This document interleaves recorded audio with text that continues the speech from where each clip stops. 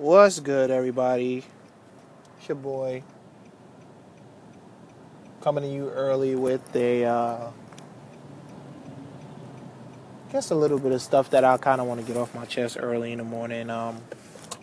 Said I was gonna start doing these. It's probably been a few days since I did them, so I figured I'd do one this morning and kind of talk about relationships at a certain age and the differences. And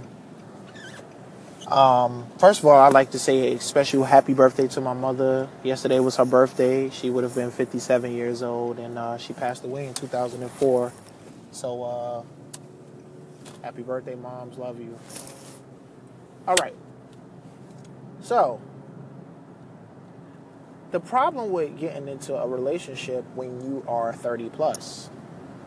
Me, I'm 35, got kids, and I am single. Now, the problem for getting into a relationship at 35 is you've already more than likely been through a few relationships to where now you're starting to overthink shit.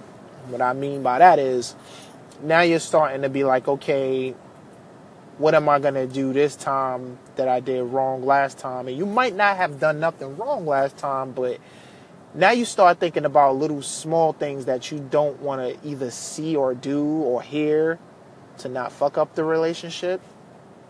And this is what I mean by that. When you get into a relationship at 35, it's kind of tough because if you haven't been with that person for like a year or over, a few years, then at 35, now you're starting to be like, man, I kind of don't want to see this, or I kind of don't want to do this, or I kind of don't want to say this. Whereas if like you was in a relationship for years, you guys are at that point to where that stuff doesn't bother you. It's like okay, well, we've been going through this for years. We've been we'll argue about, hey, you drank the last bit of orange juice. What the fuck, But it'll probably be like a quick argument. Whereas if like in a new relationship at 35, you like, yo, I know if she drank that goddamn orange juice, okay, it's gonna be some smoke in the goddamn city, because you don't know that person. For me, and it sounds crazy, but the biggest thing that will bother me is like at 35, you're like, yo, do I want to like come in the house one day and she's taking a shit? Like, I don't want to, I don't want to see that. Like, I don't want to be like, yo, and the same applies to me. Like, I'm like, yo, I got to take a shit, but it's a new relationship. So, like, if she comes over to your place or you go over to her place, how do you even bring that up? Because me, man, like, sometimes the stuff I eat, man, my stomach get messed up. So I'll be like, man, I got to take a shit.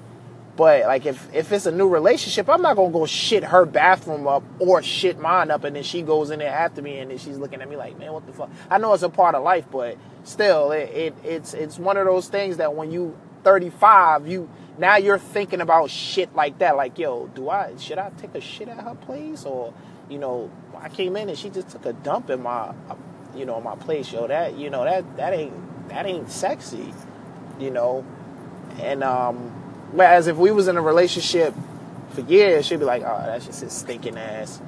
He does that, blah, blah, blah, blah. It's little stuff like that, Things like, yo, if I open up my bag of chips, I want to be the one to finish them off.